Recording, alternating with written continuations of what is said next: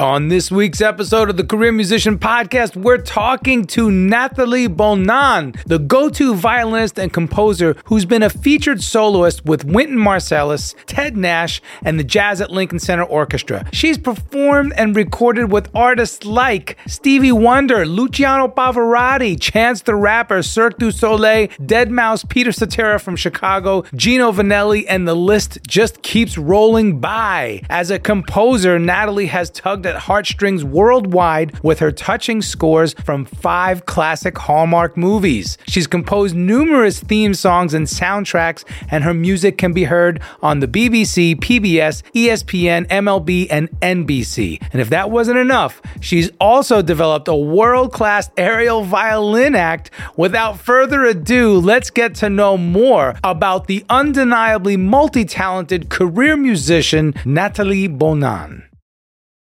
Nathalie Bonin, welcome to the Career Musician Podcast. Thank you. I'm so happy to be here. It's so nice. Yeah.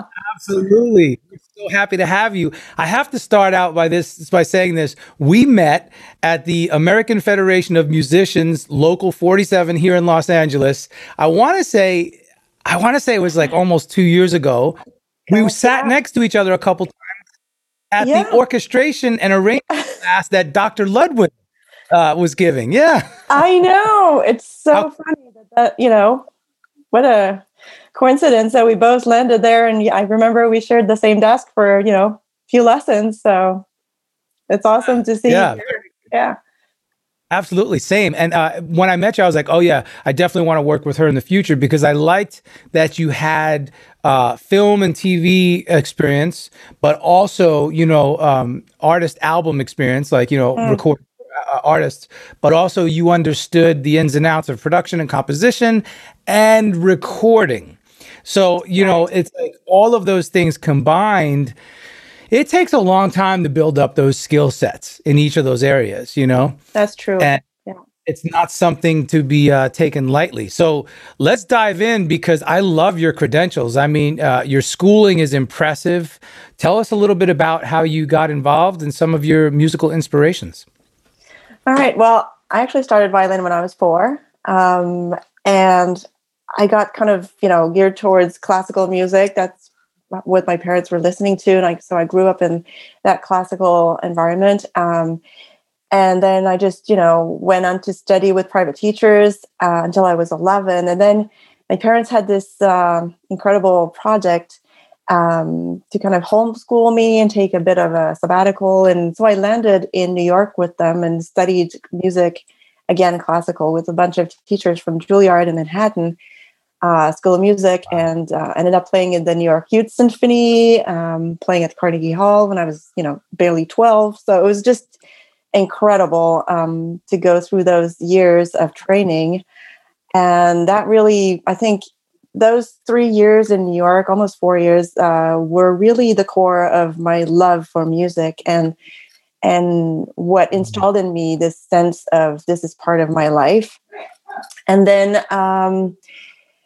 then we had to come back because my parents were not U.S. citizens. So they didn't really have, legally, they couldn't really stay there. And I eventually couldn't be homeschooled anymore. My mom couldn't do that anymore. So ended up going to school back in Montreal and went to McGill, again, in classical violin, and finished my bachelor degree in music and performance. And after that, it was kind of a weird period where I had a lot of doubts and questions. I was actually dating a medical doctor at the time. And it was sort of like the question in my life where I was always led to go to music, to be in music for a bunch of reasons that made sense, or it was sort of my direction, but I felt it wasn't a conscious decision, from my end. It was just, I felt it, but it wasn't like, it wasn't something that I decided as more of an adult decision, So at that point I had doubts and I was like, what is music? What does that mean for me, for anybody? Is that really useful or is that necessary? Like my boyfriend is saving lives every day. And I'm like, practicing this stupid 2-measure passage I can't get for like 4 hours. I'm like, what am I doing?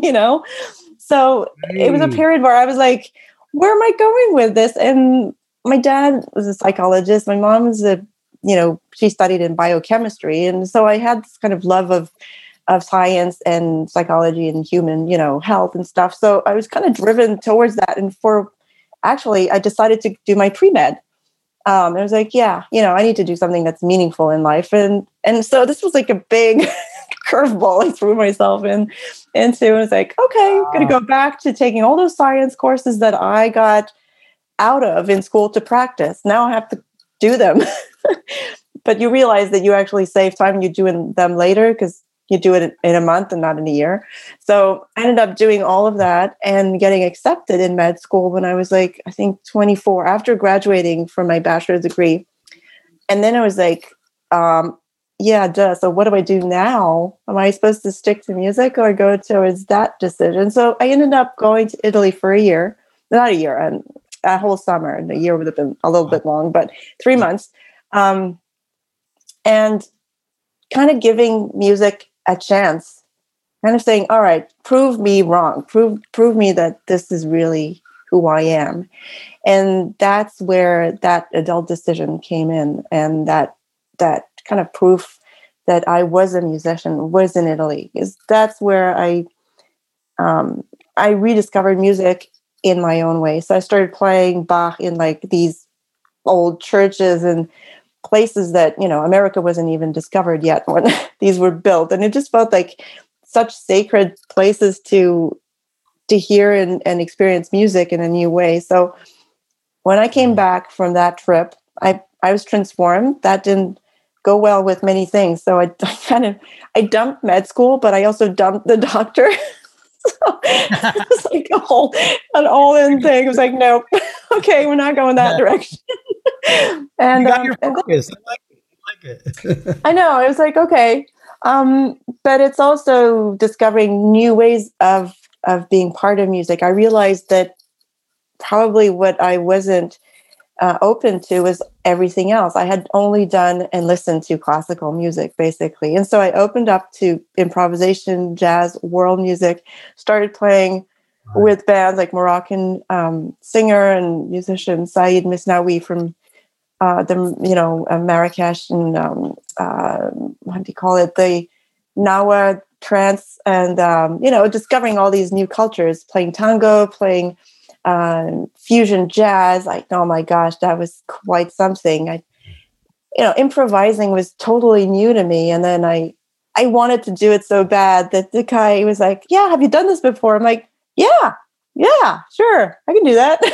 And then after, a week, he was like, yeah, I think you've never done this before, but you really want to. So I'm like, yes. So I was practicing 10 hours a day and learning all these chords. And it was just overwhelming, but incredible to discover all these sides of music. So that took me to like doing TV shows, touring with different pop groups and rock and whatever. And ended up playing with Ted Nash in New York. And touring with this jazz quintet, very, very, unique jazz quintet. And then that led to performing with the Jazz at Lincoln Center, recording with them, and basically having Wynton Marsalis in my band, So when you think of this whole kind of lineup of things, it's just really diverse. Wow. And a bunch of discovering that went on for, I guess, these 10 years, like the second half of my 20s and early 30s were basically discovering so many sides of music, which led to composition, because at one point it just became so creative that it felt like, why don't I go to, improvisation is basically an instantaneous composition. So why don't I do something that's more permanent? And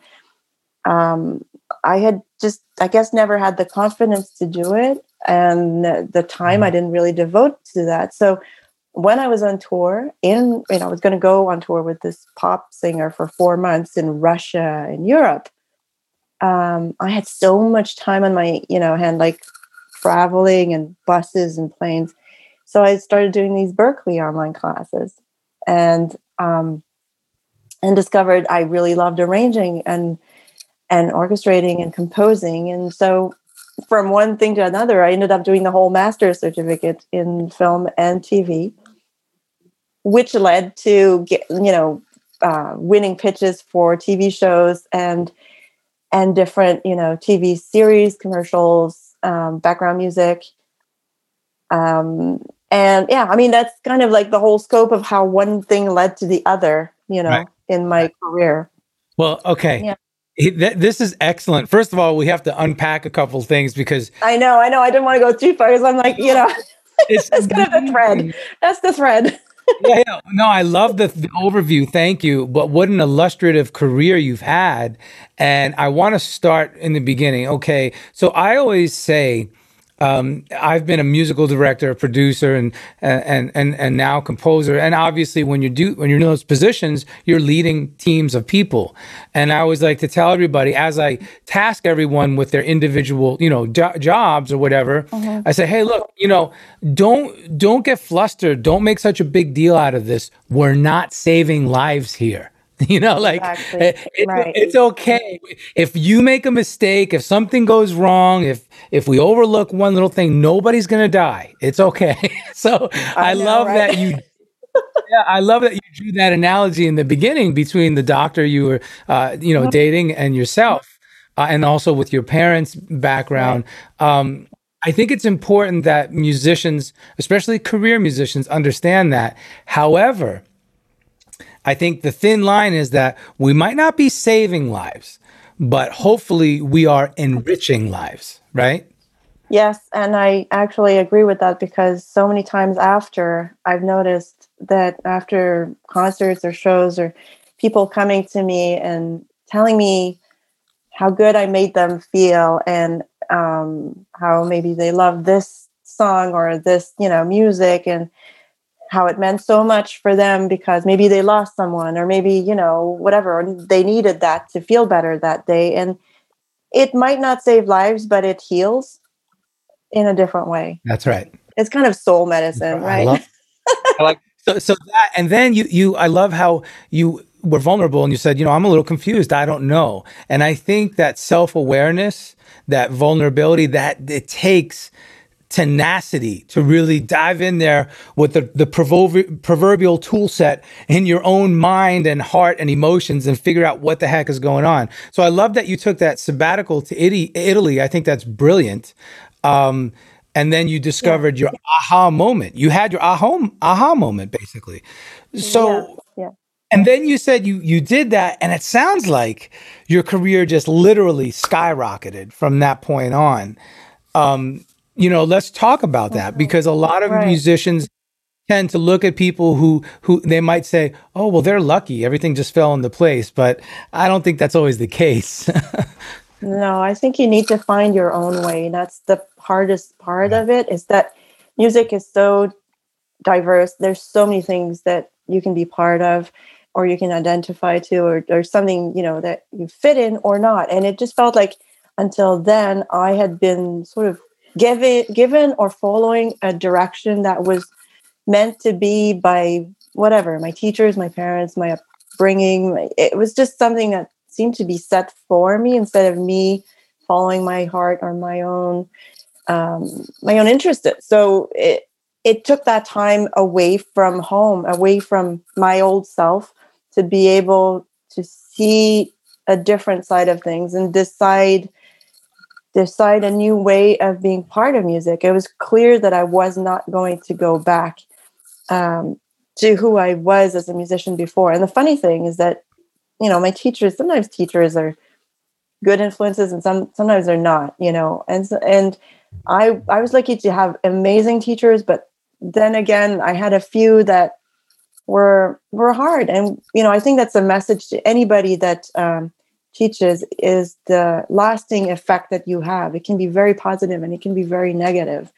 And if a teacher, for whatever reason, and sometimes it's just a personality thing, doesn't believe in you, it's really destructive. And I had one of those that really didn't believe in me. Like I wasn't going to be this and I wasn't going to make it.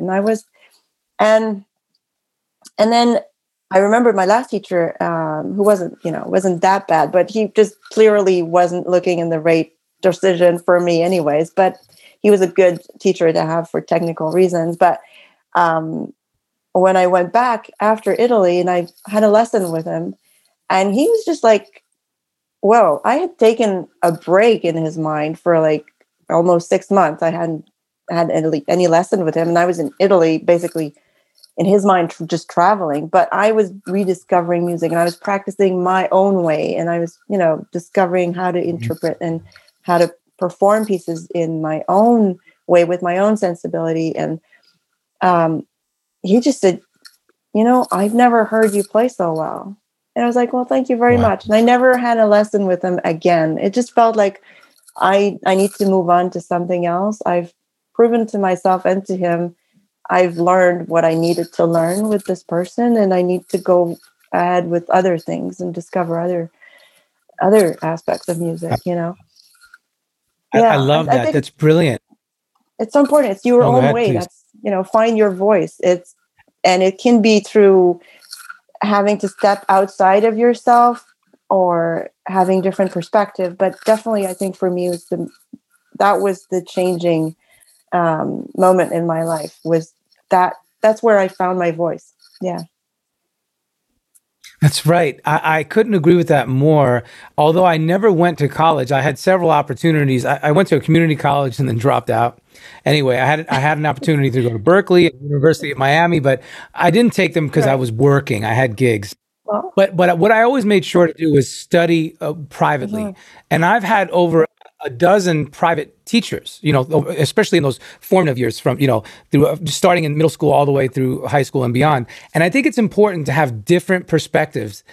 And boy, can I relate. I had this one teacher in South Florida. I was living there for a while, and he just beat me up. He was so mean. I'm just going to say mean. This guy was an ass. Like he was just mean.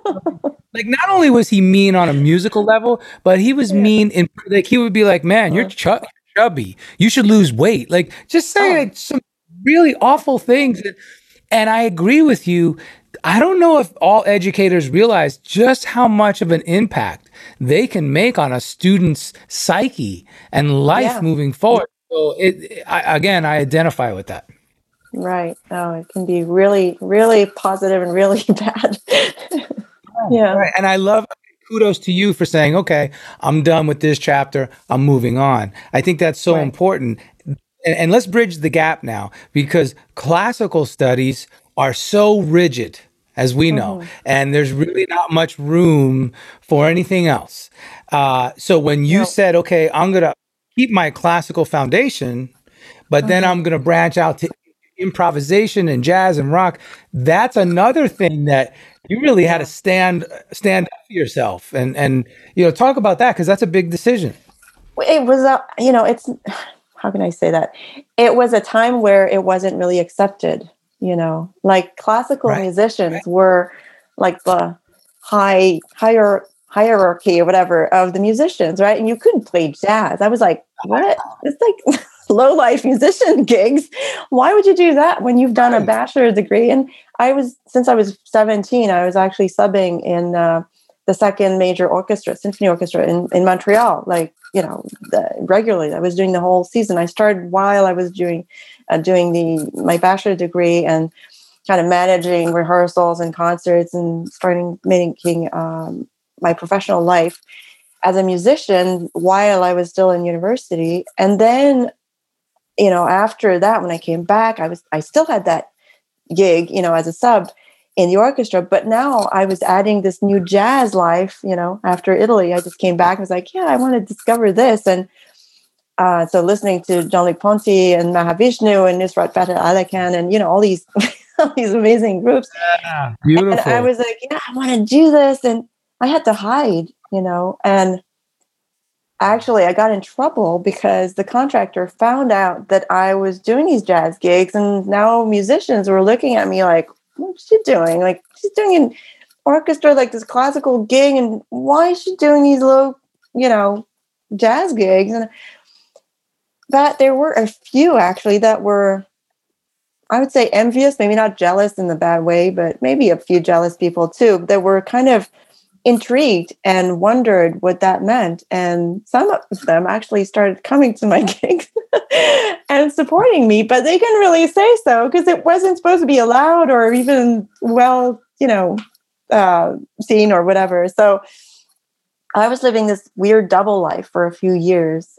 And I think when I started making recordings and then having a few albums out and touring with legit people that were actually, legit pop stars and whatever, people started giving me a little bit more respect on that end. But I was always seen like the black sheep in the orchestra, which is funny because when I went back after doing all these tours, the contractor became a pretty good friend and kind of, had more respect for me. And it's funny, every time I came back, people would rush to me and want to know more about my touring now. It went from being the black sheep to being, we want to know what you did, because their lives was pretty much the same. Like they've been there for 20 years, nothing changed, You were doing exciting things. Exactly. You went from taboo to being a hero. So that's beautiful. I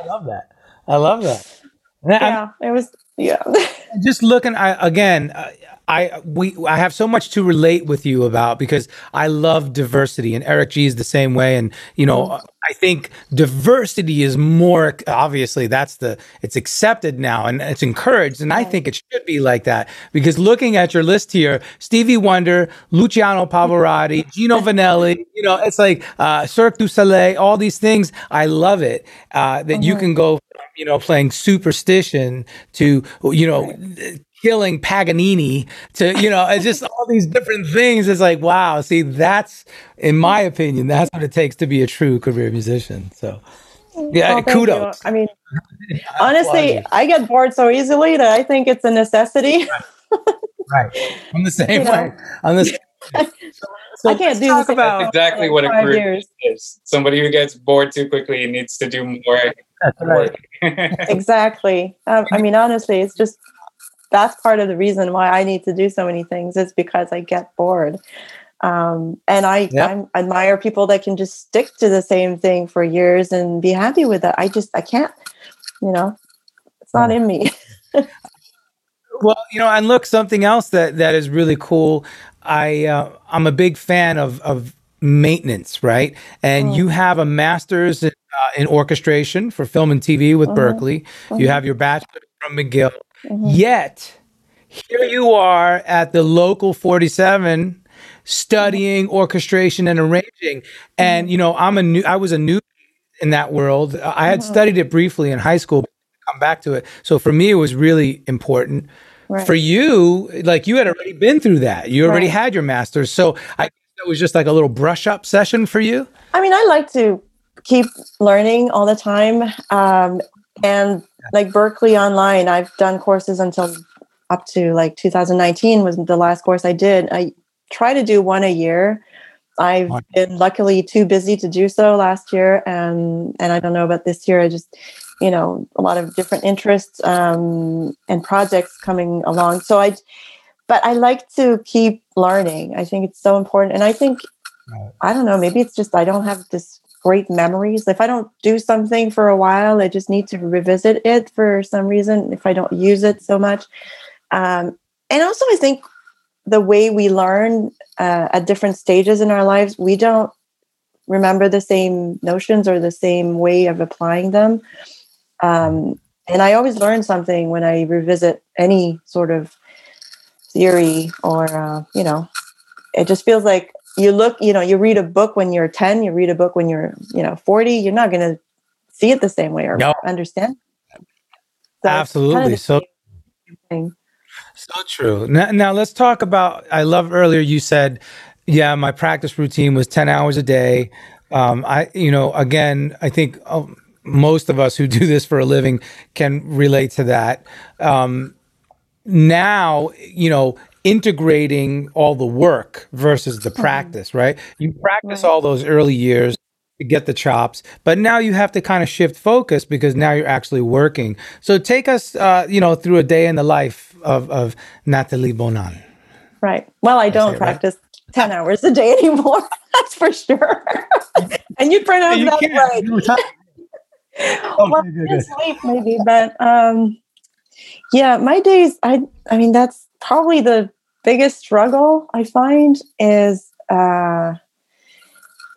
just because the more you get in a career, the more you wear different hats, the more you need to be disciplined and plan ahead, and the more there are unexpected events. So dealing with all of that, I mean, I cannot have 2 days be the same. It's just impossible. And I guess I let go of that idea because it's just too frustrating to expect that. It's not going to be that way. I'm not going to have a 9 to 5 with this, the lunch exactly the same time. It's just not going to happen. So I'm more of a goal-oriented person and task-oriented, and I try to basically prioritize what I need to do in a day. And I'm still kind of finding a routine. I find that at different stages in my life, I need a different routine and I need a different self-care. It's not the same. Right now, I've just rediscovered yoga in the morning, which I hadn't done for many years, and I used to do every morning. But then for a while, I needed more of these HIIT training. For some reason, I was kind of, I needed to go hardcore on that exercise. And then now I need to be more Zen. I maybe it's COVID. I don't know. So I think adapting, not trying to beat yourself up. Have you always been somebody who's been able to just easily adapt to situations? And you have, you said? Realizing later in life. Oh, me? If I've had, I've kind of grew up that way in the sense that my parents moved so many times. By the time I was 25, I had calculated I had literally changed apartment or house for about 30 times, like more than per year. It was just crazy.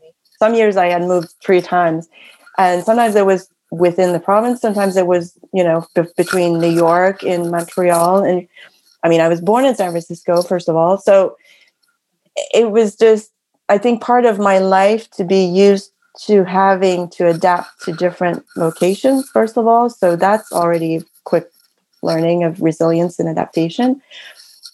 But I still find that I try to be, for many years, I tried to be kind of military about it. Like, I need to do this. I need to do 8 hours of this today. That's it.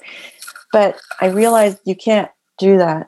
It's not, first of all, inspiration, especially in composition, doesn't come always when, the clock hits 7 a.m. You're like, yeah, I need to start now. I don't feel it. Okay, well, maybe go take a hike and then come back, and half an hour later, you're going to be inspired and oxygenated, whatever. And that's going to flow better. But learning how to let myself trust that I will find the right timing for that day, because a day's never the same. I mean, when it's a full moon, I get super creative. That's just, I've noticed that. That afterwards. It's not like I'm checking when the full moon is. It's just happened. It's like, wow, it was like, oh, it's the full moon. And it's just like, we are, I think, I don't know if everybody's like that, but I know I'm very affected by my environment, by what's going on. And I need to figure out a way to be effective in that. So having a routine is more like, I wake up, I do my list if I haven't done it before I go to bed, because sometimes I need to do that. If I'm really stressed out, I need to do my list before I go to bed. And then the next day I wake up and I know what I need to do, but it doesn't mean I'm going to do it in that order. Kind of depends on my energy level. Although I do try to get the most important things early on in the day, because past 5, except for very big inspiration spurs, it's not the time to do taxes or do numbers or do stuff like that. And my brain doesn't like it. Hello, I'm Nathalie Bonin, and you're listening to The Career Musician with my buddy Nomad. Want to learn more about a particular topic? tag @thecareermusician and use #careermusician to let us know what you'd like to hear. Be sure to subscribe to the Career Musician podcast and like The Career Musician on all social platforms to stay up to date on news and topics that affect your music career.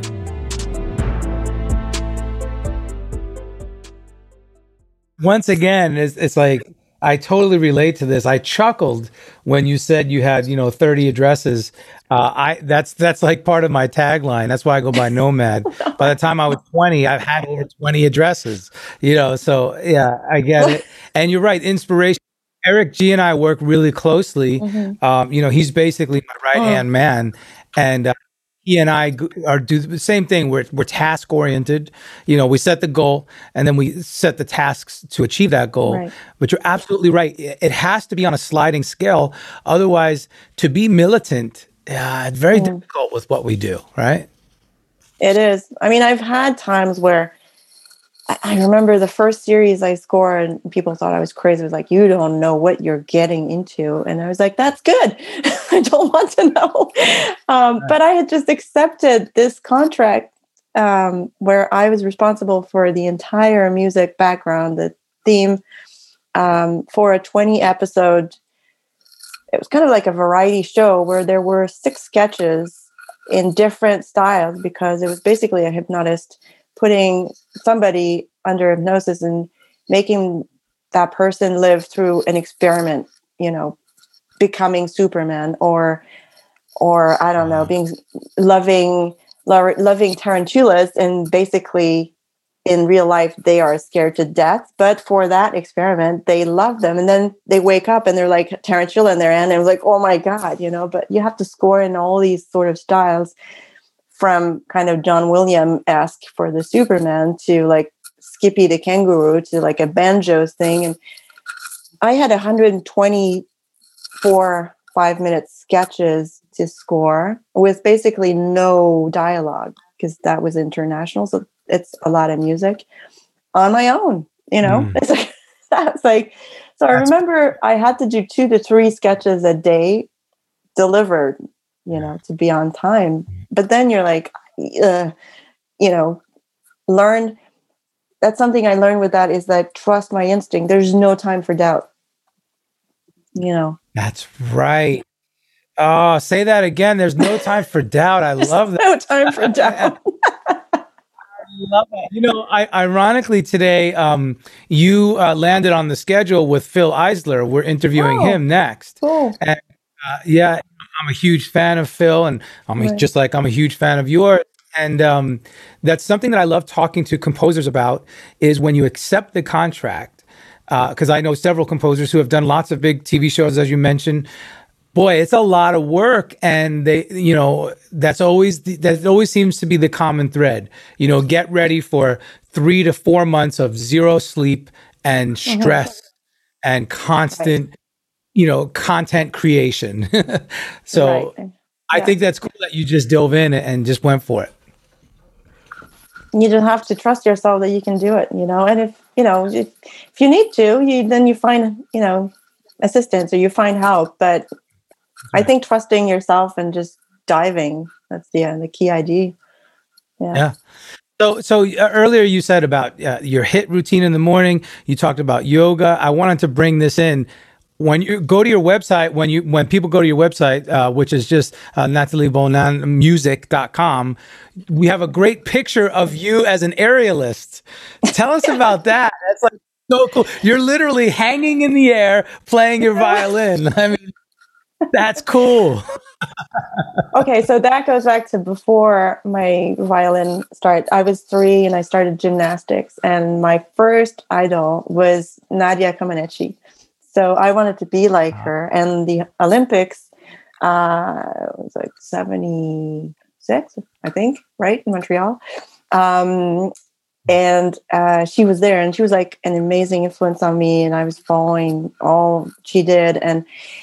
And so I took gymnastics for many years. And actually, when I was 9, I got refused at the admissions for this provincial Olympic, well, not Olympic, but it was like a gymnastics club, but that was the next step up if I wanted to move on.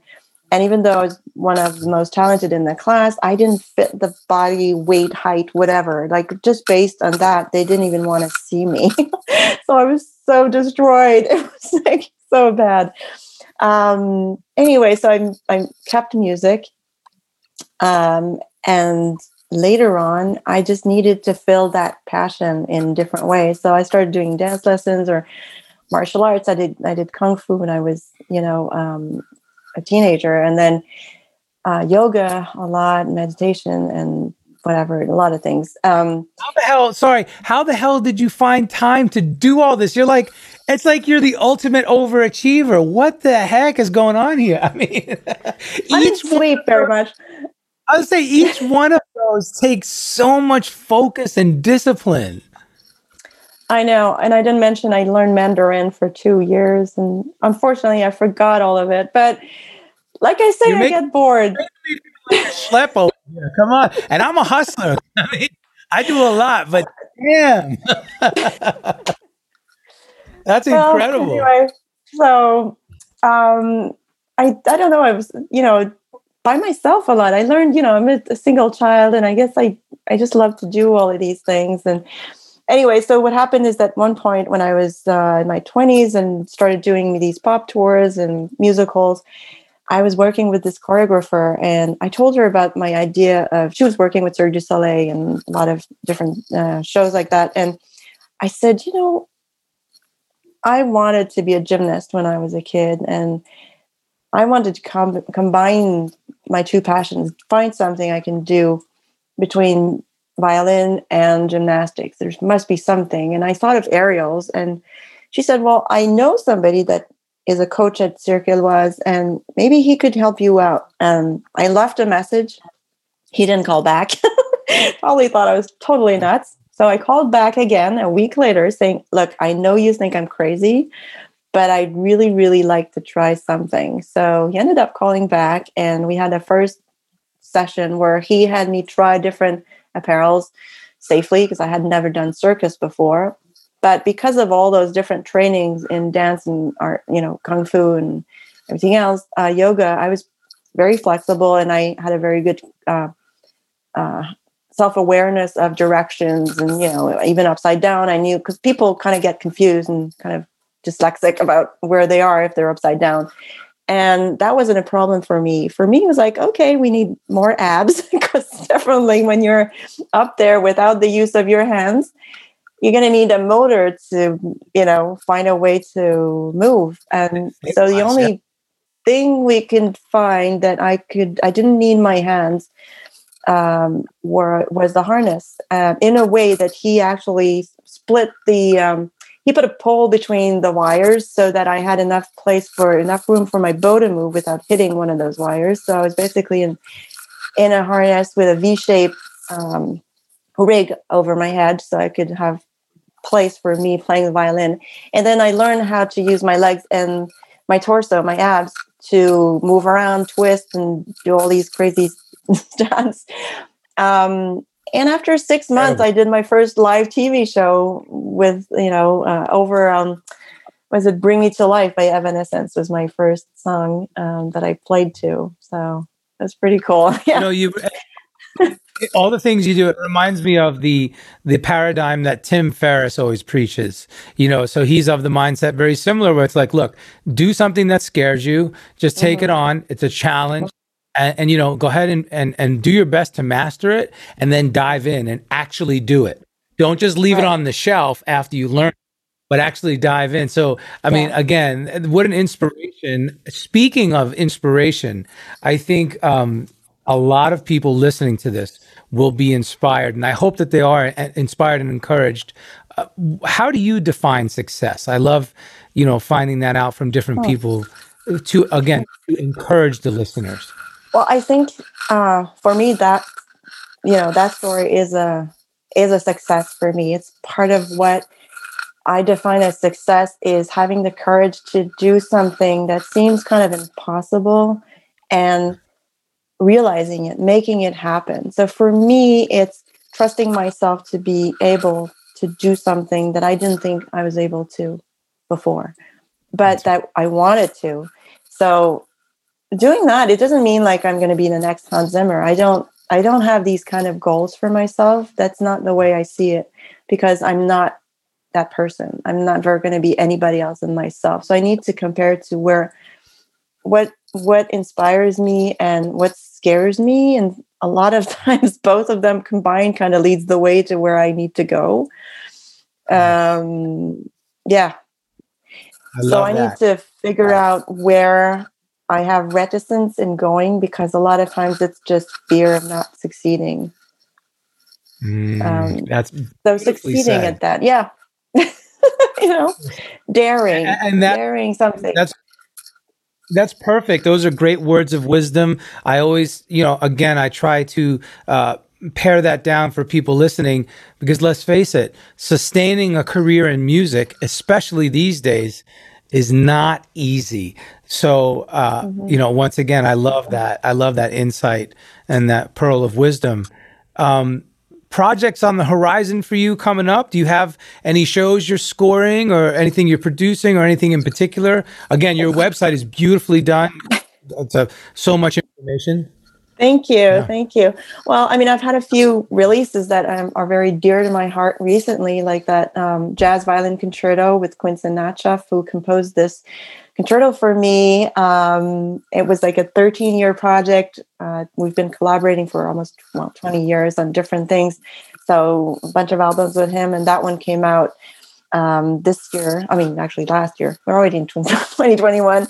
But yeah, in 2020. So that was like a really important project for me, and a very challenging one in a more technical, classical, challenging way. Like that's one of those, I'm like, look at the page, I'm like, am I ever going to be able to play this? So that was very, very important for me. And also there was the Women Warriors, The Voices of Change, that just came out a few months ago. The premiere was at Lincoln Center in 2019 in the fall, and it's really a multimedia concert of women composers kind of relating with music to picture the story of 800 years of these women warriors who changed the world in so many ways, or fought for different causes. And this is supposed to tour maybe, when COVID is over. This is supposed to be a touring project eventually. So that should be going on at some point. And I've been collaborating more and more with Universal France on this Scoring Pictures series of albums. So there's one that's actually might be out today or tomorrow. It's supposed to be out. So this one is, I think, Asian Cinematic is the last album. And there's one composition of mine, The Phoenix and the Dragon, that's going to be on there. So it's kind of Asian inspired catalog for actually. So I've been doing a bunch of songs with them. The last one we had a recording in Paris with strings recorded at the Riff X studio. And yeah, I mean, right now there's a bunch of documentaries that's kind of on the slide, but a lot of productions have been postponed. So on that end, I'm kind of waiting for the next real movie to be coming along. But I've had a few pitches that seem promising that I've not heard on yet, so can't really talk about them. And a lot of remote tracking, tracking for a bunch of composers. So that's great too.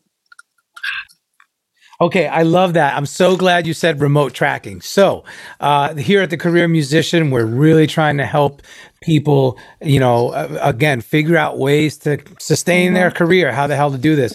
So we just released the 6-step guide to recording pro-level sessions from home. Oh, very cool.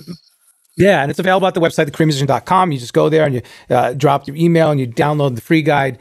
But, it always surprises me that there are still a lot of musicians that don't have a home recording setup.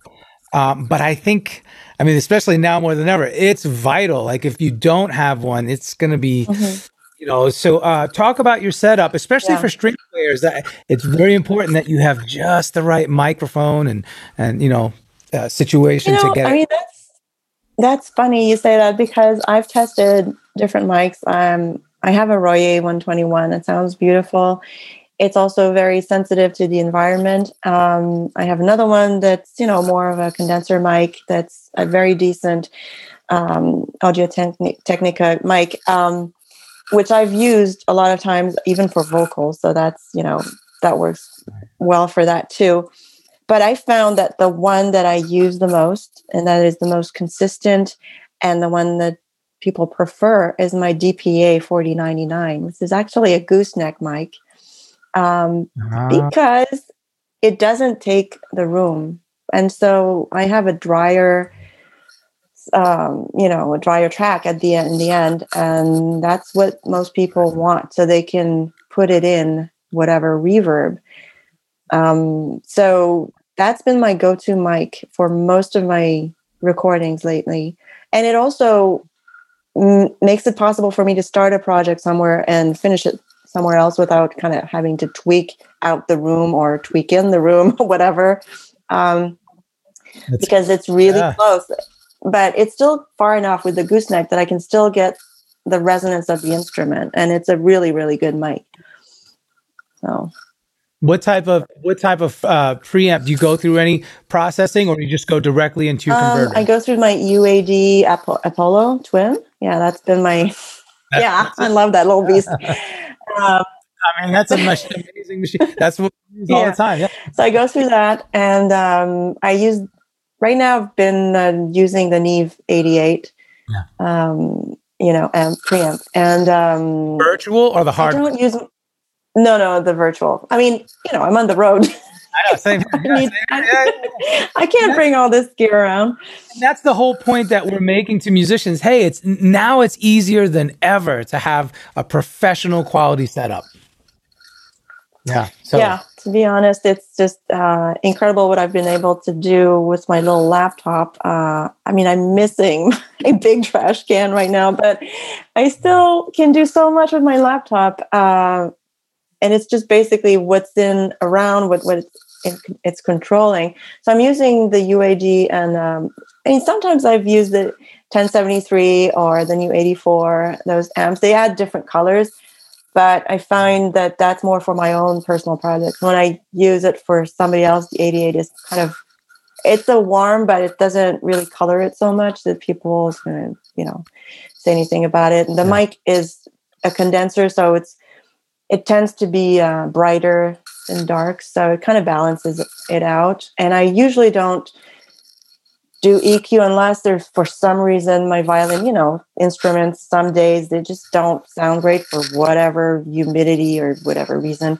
So sometimes if I need to, I cut out a resonance, or I always cut out the bottom end of my violin just because any sort of noise in my hands or whatever. But that's it. That's right. You don't need, you don't need those lower frequencies. Absolutely. No. It's brilliant. Yeah. Brilliant. So all the violinists, violists, cellists, everybody listening, go out, get your home rig set up, get the guide, download it, and go, check out Nathalie's website. Once again, amazing. I love all of your whole body of work is beautiful. I love your diversified skill sets. Would you mind to close with some rapid fire questions? Go ahead. All right, we got the proverbial drum roll here. Oh gosh! All right. So you have 1 minute.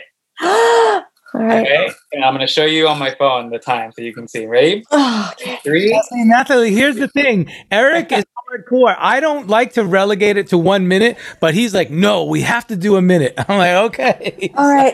Hey, do you want to not do a minute? We can change it. No, it's fine. I'm just usually not very good at this, but hey, we dive in, right? That's what we've been saying all along. It's fun. We do it. Come on. Here we go. Nope. Ready? Yeah, 3, 2, 1.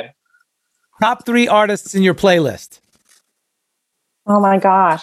Let's say, right now, Carlos Rivera and Nicholas Britnell and, I guess you too. Studio or live?